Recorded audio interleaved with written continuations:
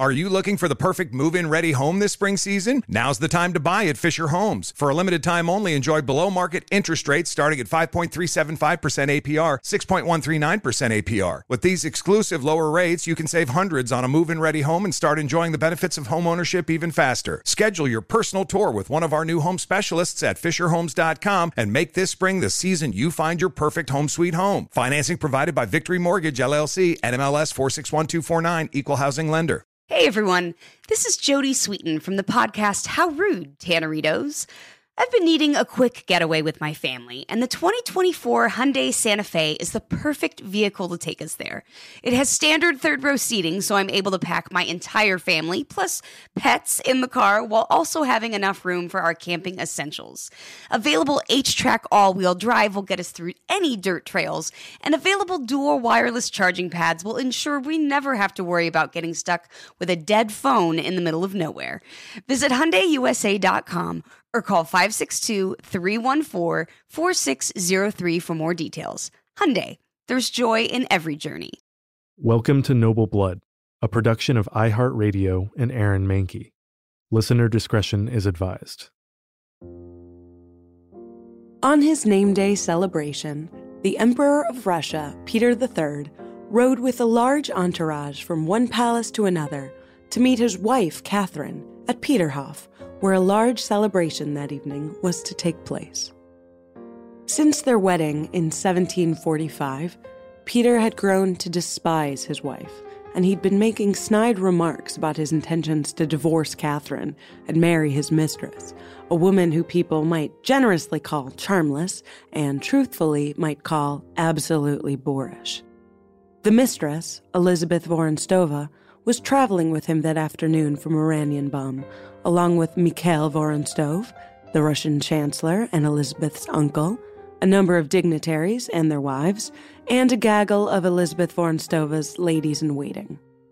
At this point, Peter and his wife Catherine lived almost entirely separate lives, with entirely separate lovers, but for a large state event like his name day celebration, they would make an appearance together. She was still his wife, and her job was to meet him outside the palace that day and congratulate him on his name day.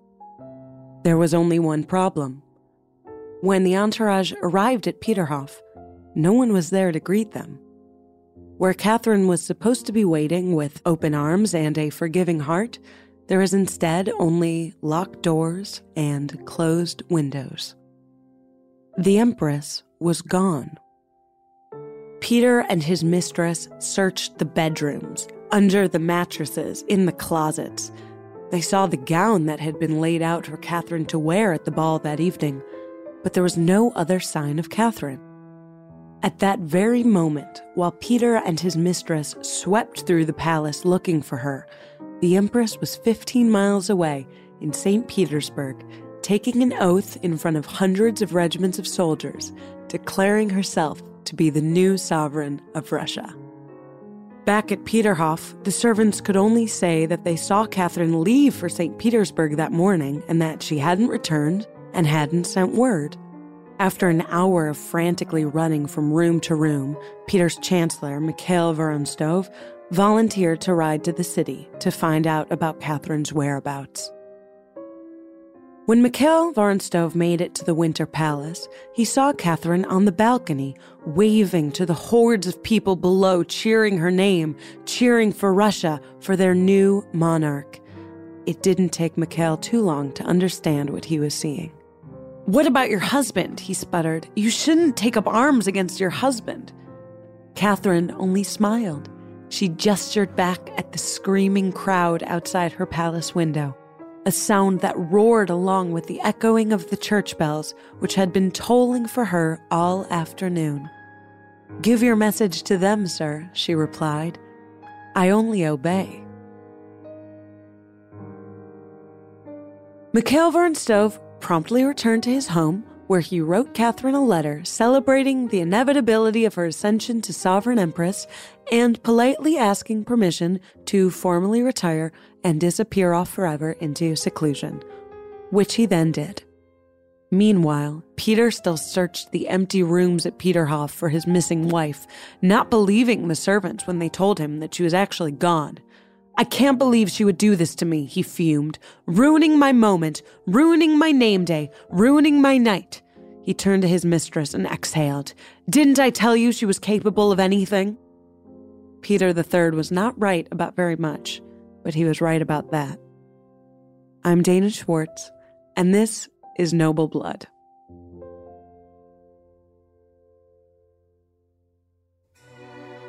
One evening, a few years after they were married, but before Peter Ulrich ascended to the throne as Peter III, Catherine entered the chamber of her husband to find him playing with toys.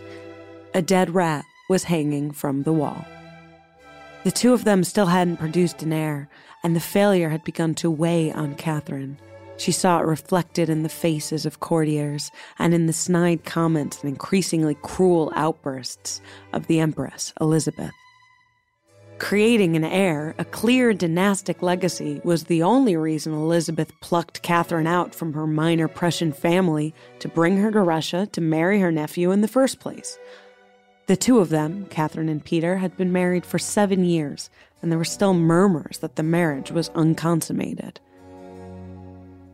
When Catherine opened the doors to their chambers that day, she could barely walk without disturbing her husband's intricate toy soldier military maneuvers. Though he was the future emperor of Russia, all of his toy soldiers, and Peter himself, were wearing the blue of the Holstein military uniform. Peter had come to Russia as Empress Elizabeth's heir when he was 13, but he never gave up his obsession with the memory of his homeland, nor his childish fixation on the Prussian king, Frederick III. The toy soldiers were in their intricate lines, but Catherine couldn't stop looking at the hanging rat, a string noose wrapped around its neck. Why did you do that to the rat? Catherine asked. Peter didn't look up from the regiment that he was rearranging on the floor. He was hanged after a military tribunal found him guilty for treason. Catherine was silent, so Peter continued. I found him climbing up the rampart. Invasion. He ate 2 of my soldiers. Catherine stared at the rat, hanged by a string loop, its tiny eyes open and bulging, a small bloom of a red tongue protruding from its mouth. Playing with toy soldiers was the closest Peter ever came to military service. Peter spent every night in Catherine's bed, but as soon as the lights were out, he would pull from beneath the mattress a box of soldiers he'd arrange on the bed sheets, playing for hours, spreading them across the duvet until Catherine couldn't move without disturbing them. Early in their marriage, she had tried to please Peter, to appease his whims and childishness by listening to him and opening her heart to his complaints. He rewarded her by telling her on their wedding night that he was in love with one of her ladies-in-waiting, and spending the next 6 years treating Catherine like a wearisome acquaintance, forcing her to listen to his middling violin recitals, and making her stand guard, in a Prussian uniform, when he wanted to play toy soldiers with human beings. That incident with the rat reveals just about how seriously Peter took military justice. A rat that ate 2 papier-mâché soldiers was sentenced to death, and as the future emperor, he was judge, jury, and executioner. Catherine knew Peter well enough that, upon seeing the scene, she couldn't say what she was thinking. So instead, she went back and wrote it with a sly smile in her own memoirs. Maybe the rat had committed treason, but it hadn't been allowed to speak in its own defense on its own behalf. Even pitiable creatures, Catherine thought, should be permitted a chance to save themselves. That was the key difference between Catherine and Peter. Catherine understood that death and power wasn't something confined to silly play acting in private chambers. And that's why, less than a year after her husband, Peter, took the throne as Emperor Peter III, she would usurp him, becoming the Empress of Russia, the figure that would pull Russia into the modern age. Peter loved toys, but Catherine knew how to play the game. Though her fiancé remained indifferent to her, the entire Russian Empire fell in love with the future Catherine the Great when she was unconscious in her bedchamber. Back then, she was just Sophia, a young German princess brought to Russia to marry the Archduke Peter Ulrich. She wouldn't become Ekaterina or Catherine until she was baptized in the Russian Orthodox Church, when she would be given a new name, a new Russian identity. But unlike her fiancé Peter, the young Sophia devoted herself to learning all that she could about the new country to which she now belonged. She begged her Russian tutors for longer lessons, and then spent the evenings pacing the icy stone floors of the palace in St. Petersburg studying. That's how she got sick, walking barefoot in the cold in her flimsy nightdress, her eyes straining to make out the letters by candlelight. Her servants had seen her, and when she got sick, the whisper of Sophia's devotion spread quickly throughout the palace. When Sophia's illness worsened, and when it seemed as though she was close to death, her mother inquired about bringing in a Lutheran pastor for her final rites. "Why would you call a Lutheran?" Sophia chirped from her bed, still too weak to sit upright. Instead, she asked for her tutor in the Russian Orthodoxy. Word spread quickly. There had been doubts about bringing in a German princess to marry the heir to the Russian throne, whether a foreigner would accept Russian culture and language, or whether she would always be secretly loyal to her homeland over all else. After Sophia's illness, there were no more doubts. Sophia was just a minor princess from a middling family, but Russia, she understood, was her great opportunity. She devoted herself to the land, its language, its people, and its religion. Even if her husband never really loved her, Russia would. She would leave Sophia behind entirely and walk into history as Catherine. When Empress Elizabeth, the woman who had named her nephew Peter as her heir and selected Catherine to be his bride, died, Catherine sat respectfully in mourning throughout the entire funeral, while Peter couldn't resist rolling his eyes and walking around the church. He refused to kneel or say the prayers, murmuring the entire time that the Russian Orthodox Church was ridiculous. Though he had technically converted, Peter never gave up his conviction that Lutheranism was far superior to the, as he saw them, primitive and frivolous traditions of the Russian religion. But it wasn't just his religion that worried the noblemen about their brand new emperor. Emperor Peter III was almost 34 years old and still acting like a child in almost every way, not limited to his lack of interest in his wife. During Elizabeth's funeral procession, Peter was tasked with walking behind the casket wearing a long, formal black robe with a long train carried by elder noblemen. During the procession, Peter would slow down, letting the coffin pull a distance in front of him, then stop entirely, letting it pull ahead even further. Then, all at once, Peter would sprint up ahead to catch up, causing the elderly nobleman at his train to heave and pant and ultimately give up, letting the robe flap in the wind behind the giggling emperor. He repeated this routine several times. Even foolishness could have been forgiven, though, if Peter didn't still seem loyal to Prussia and Frederick III over Russia, the country of which he had just been made emperor. Russia had been fighting, and winning, the 7 Years' War against Prussia, with the help of their Austrian allies. But with Elizabeth barely cold in the ground, Peter declared that the war would be over and that there would be peace, and all of the victories Russia had made, all of the spoils of war that the Russian soldiers were finally enjoying after years of battle, would be returned to Prussia. The soldiers were dumbfounded.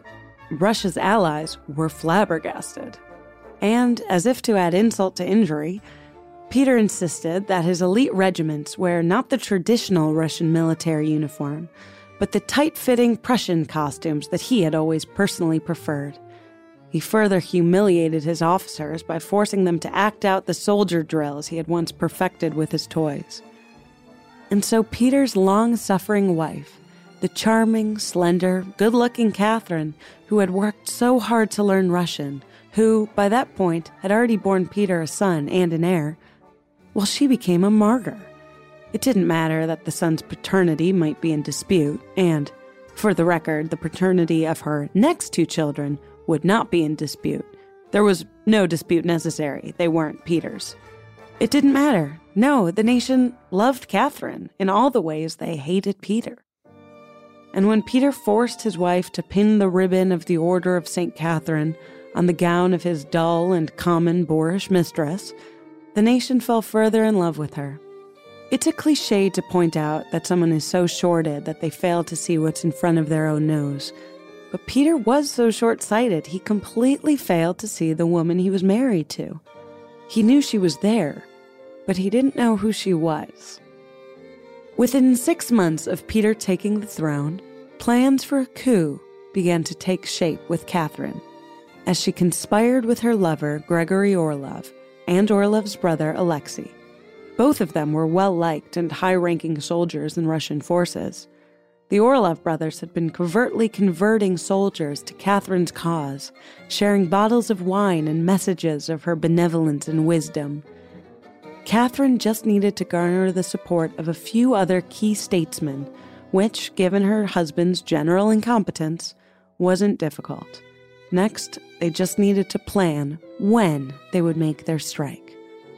But as it happens, they didn't get to make that choice. A soldier who had heard about the upcoming coup asked an officer if the rumors were true, whether Catherine had been taken into custody and the planned revolt was over.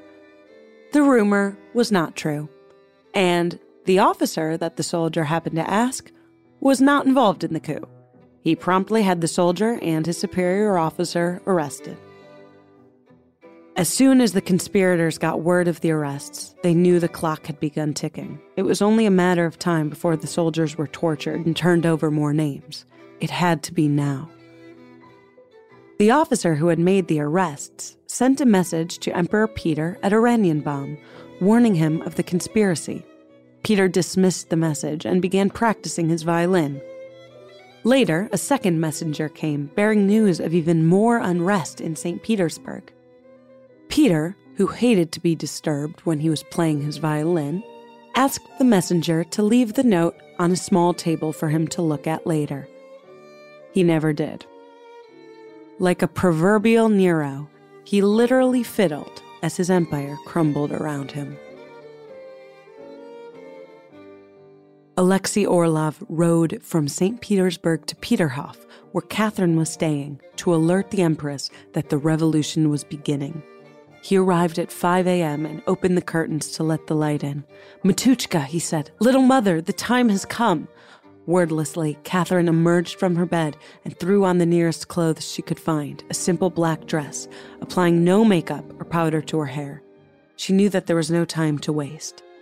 She and Alexei began their ride back to St. Petersburg in his carriage, but the horses were still tired from making the journey from there that morning. Fortunately, they happened to pass a peasant farmer and his cart. They begged and emptied the coins in their pockets, and the farmer agreed to swap horses. So Alexei and Catherine continued on their frantic journey to the city, with 2 fresh farm horses leading the way. With the Orlov brothers by her side, Catherine stood before the guard regiments outside St. Petersburg and said that she was forced to take on the mantle of Empress for love of the Russian people and the Russian Church. The men cheered. Their colonel, who was loyal to Catherine, kissed her hem. The chaplain blessed her there.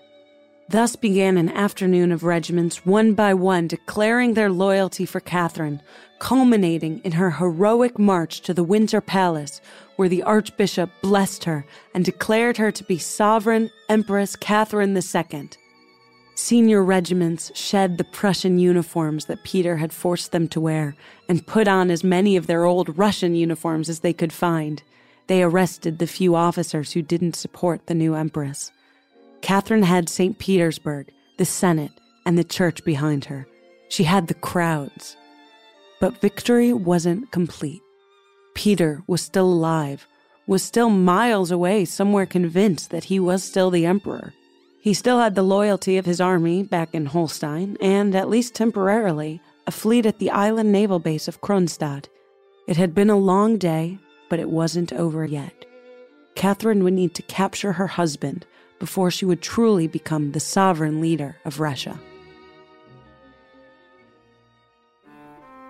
Peter first got word that something regarding his wife was going on in St. Petersburg from the man on the barge delivering fireworks to Peterhof Palace for the scheduled gala that night. At 9 a.m., when the fireworks man was leaving St. Petersburg, there were rumors going around that soldiers were declaring Catherine to be the empress. But then it was time for the fireworks man to leave and come deliver his fireworks, so he didn't hear anything else. But then word began to trickle in, and Peter surrounded himself with advisors, debating what to do.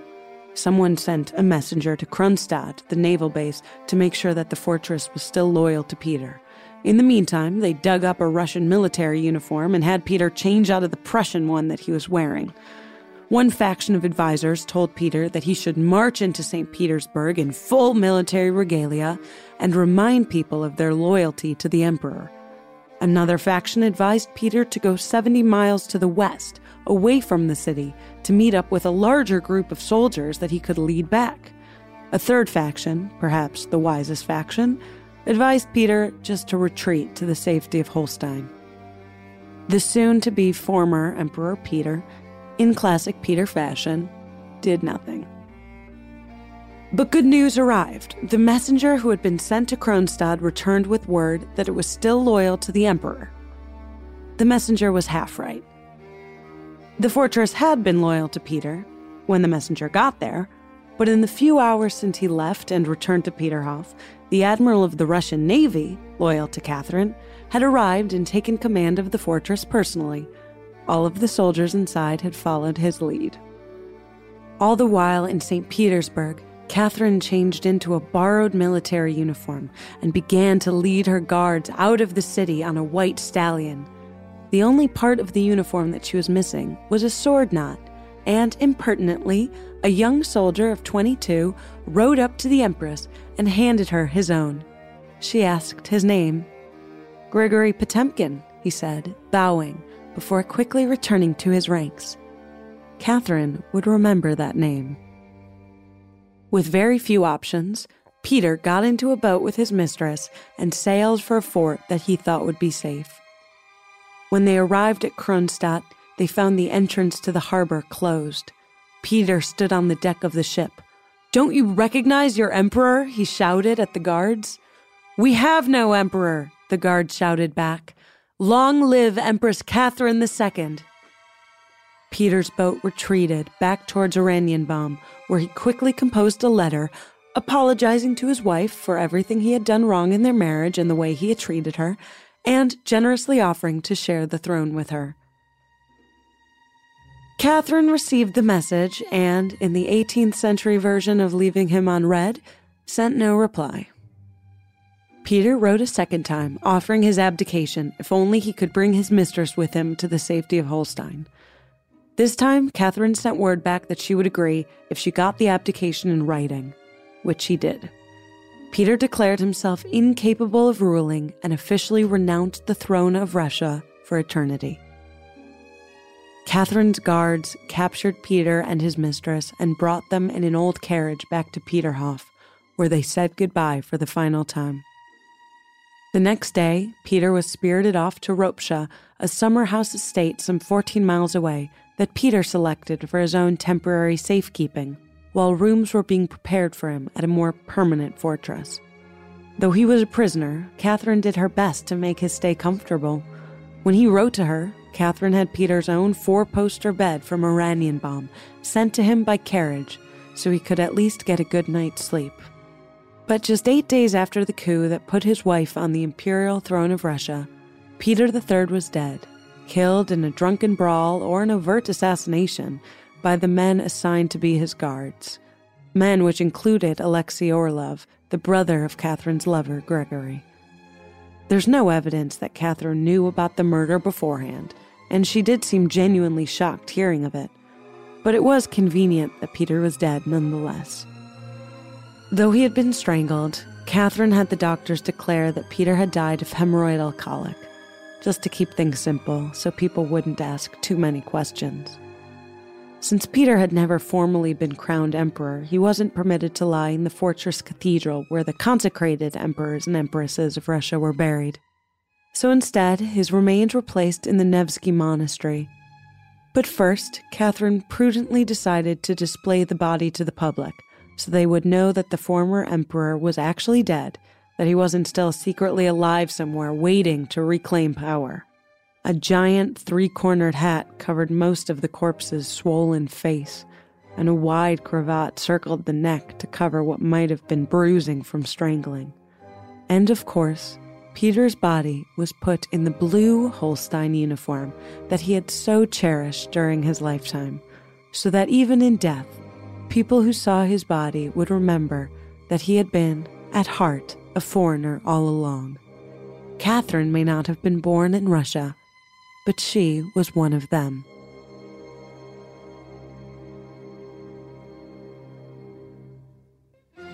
That's the story of Catherine the Great's rise to power, but keep listening for a brief debunking of one of history's most pervasive rumors about her. This part verges on sexual, so if there are extremely young children listening with you and you don't want now to be the moment that you have to explain the concept of bestiality, it's probably best that they stop listening about 10 seconds ago.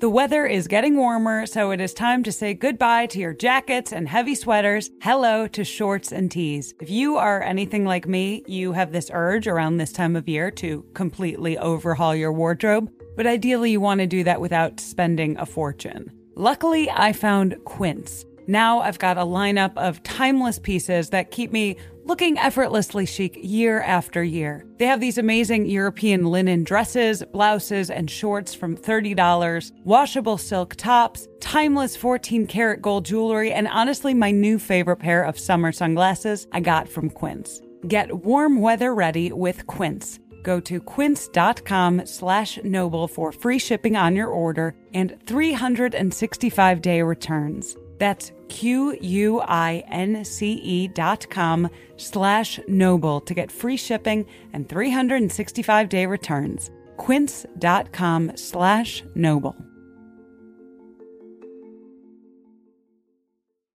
Are you looking for the perfect move-in ready home this spring season? Now's the time to buy at Fisher Homes. For a limited time only, enjoy below-market interest rates starting at 5.375% APR, 6.139% APR. With these exclusive lower rates, you can save hundreds on a move-in ready home and start enjoying the benefits of home ownership even faster. Schedule your personal tour with one of our new home specialists at FisherHomes.com and make this spring the season you find your perfect home sweet home. Financing provided by Victory Mortgage, LLC, NMLS 461249, Equal Housing Lender.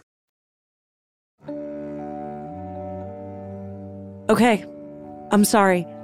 I had to do it. I had to bring up the terrible, everlasting, decades-long, centuries-long rumor that Catherine the Great, the Empress of Russia, who wrote letters with Voltaire and brought the Enlightenment to her empire, died having sex with her horse. She didn't. Historians tend to paint Catherine the Great as an incredibly sexual person, thanks to a handful of love affairs that she had with younger men when she was empress. Like many women in power, a number of rumors then circulated about her to try to undermine and discredit her. Consensual relationships with young men, yes. Horses, no. Catherine the Great died of a stroke when she was 67 years old, in her bed at the Winter Palace. Rarely in this podcast is the truth less fun than fiction, and I take no pleasure in reporting a fairly standard end to an extraordinary figure. If it cushions the blow, here's something. Although she did make it to her bed before her actual death, some historians say that the stroke she suffered before she died actually occurred while she was on the toilet. Noble Blood is a production of iHeartRadio and Aaron Mahnke. The show is written and hosted by Dana Schwartz and produced by Aaron Mahnke, Matt Frederick, Alex Williams, and Trevor Young. Noble Blood is on social media at Noble Blood Tales, and you can learn more about the show over at noblebloodtales.com. For more podcasts from iHeartRadio, visit the iHeartRadio app, Apple Podcasts, or wherever you listen to your favorite shows.